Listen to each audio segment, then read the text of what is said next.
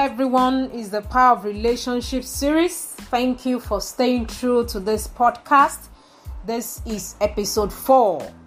Okay, in the last episode, we mentioned that there are 3 levels of relationships. I call it the BMA. The first level is building relationships. The second level is maintaining relationships, while the third level is advancing relationships. And we discussed extensively on the first level, which is how to build relationships. We also highlighted the mindset to deal with, that is the poverty mindset, in order to build great relationships in our lives. And I hope you were able to follow through the action steps. Okay, so in this episode, we will be discussing on maintaining relationships. That's level 2. Okay, so I'd like to ask this question. Do you know that the health of your relationships have great impact on your mental health? Have you ever wondered that very few people have amazing relationships? Do you think they are just lucky or privileged? Well, I'll say no. There's this I love so much, and I'd like you to note it down.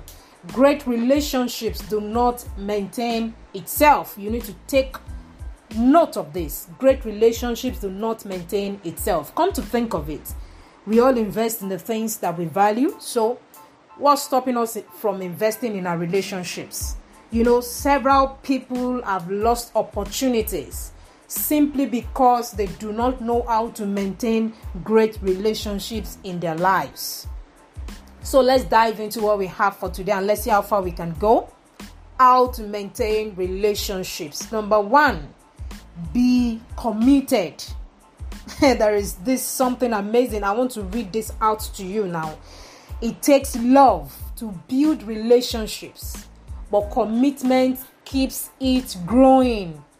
All truths are parallel. As much as this is true for marital relationships, it is also true for every other relationships in our lives. Commitment gives it all it takes. It's a promise to be loyal to someone or something. You go all out to ensure that it works. That is commitment. When you see 2 lover birds coming together and saying, I love you, I love you, I love you.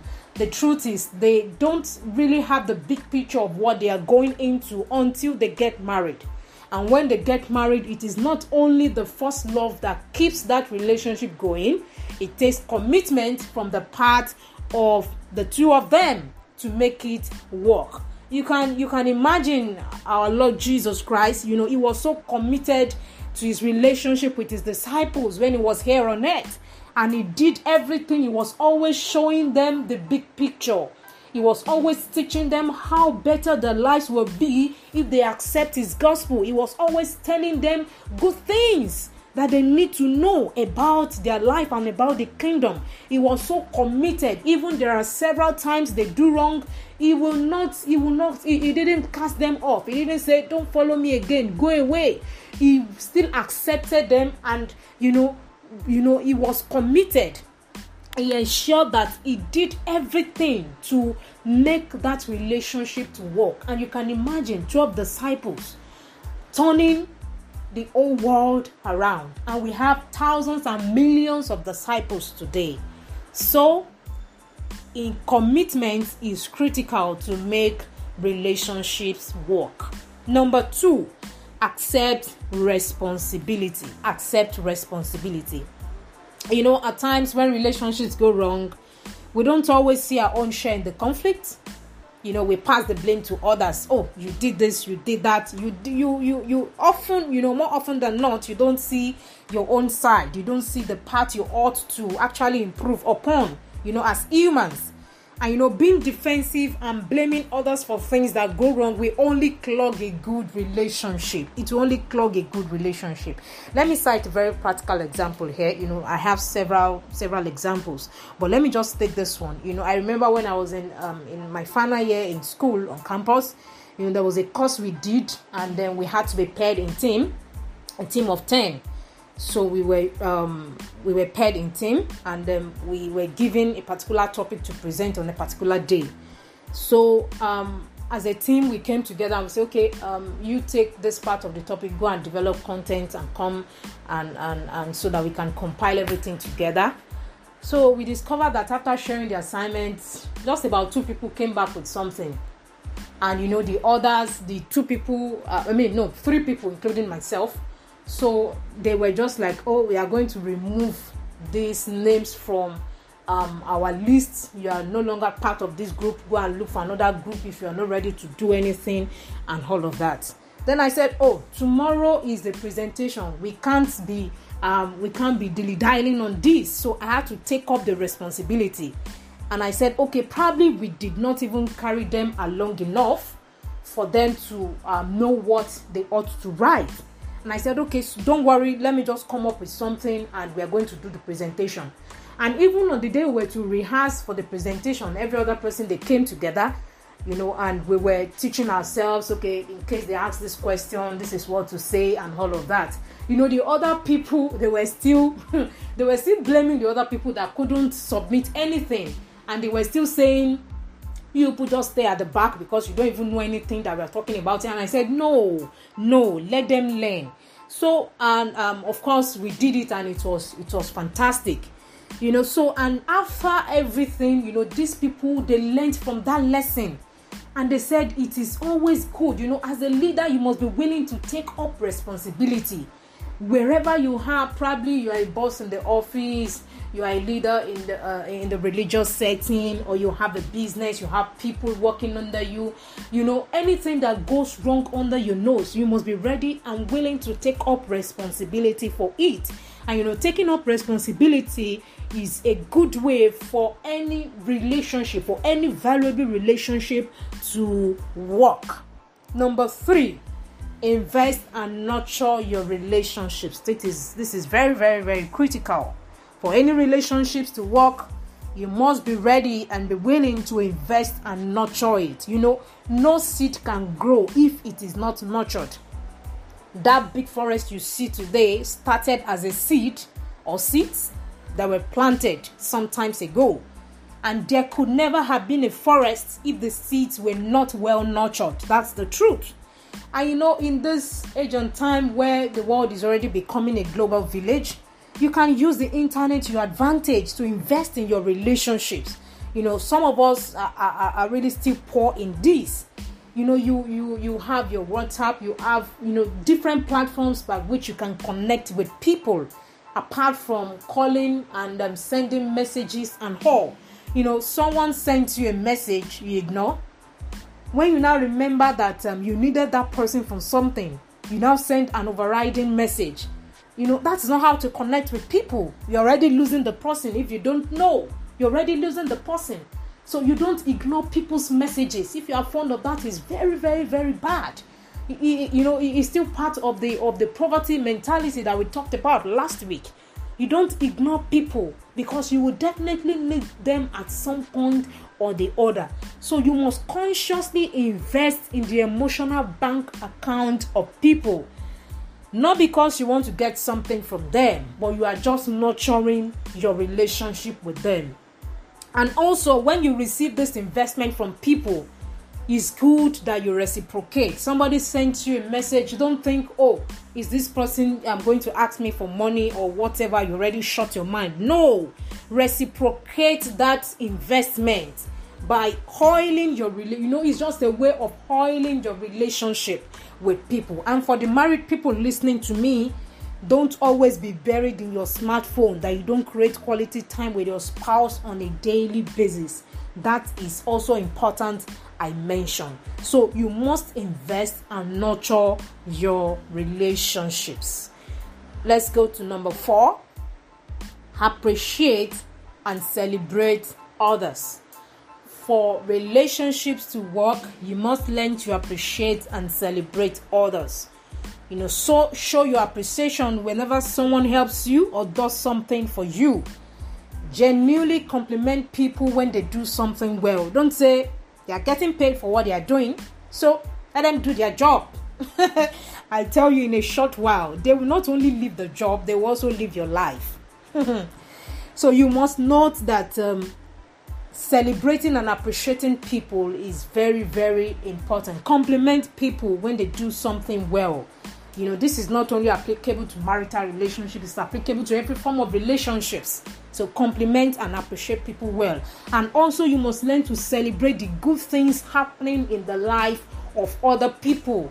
Celebrate those good things happening in their life. As you're celebrating, you're sowing a seed into that grace that brought that result in their lives.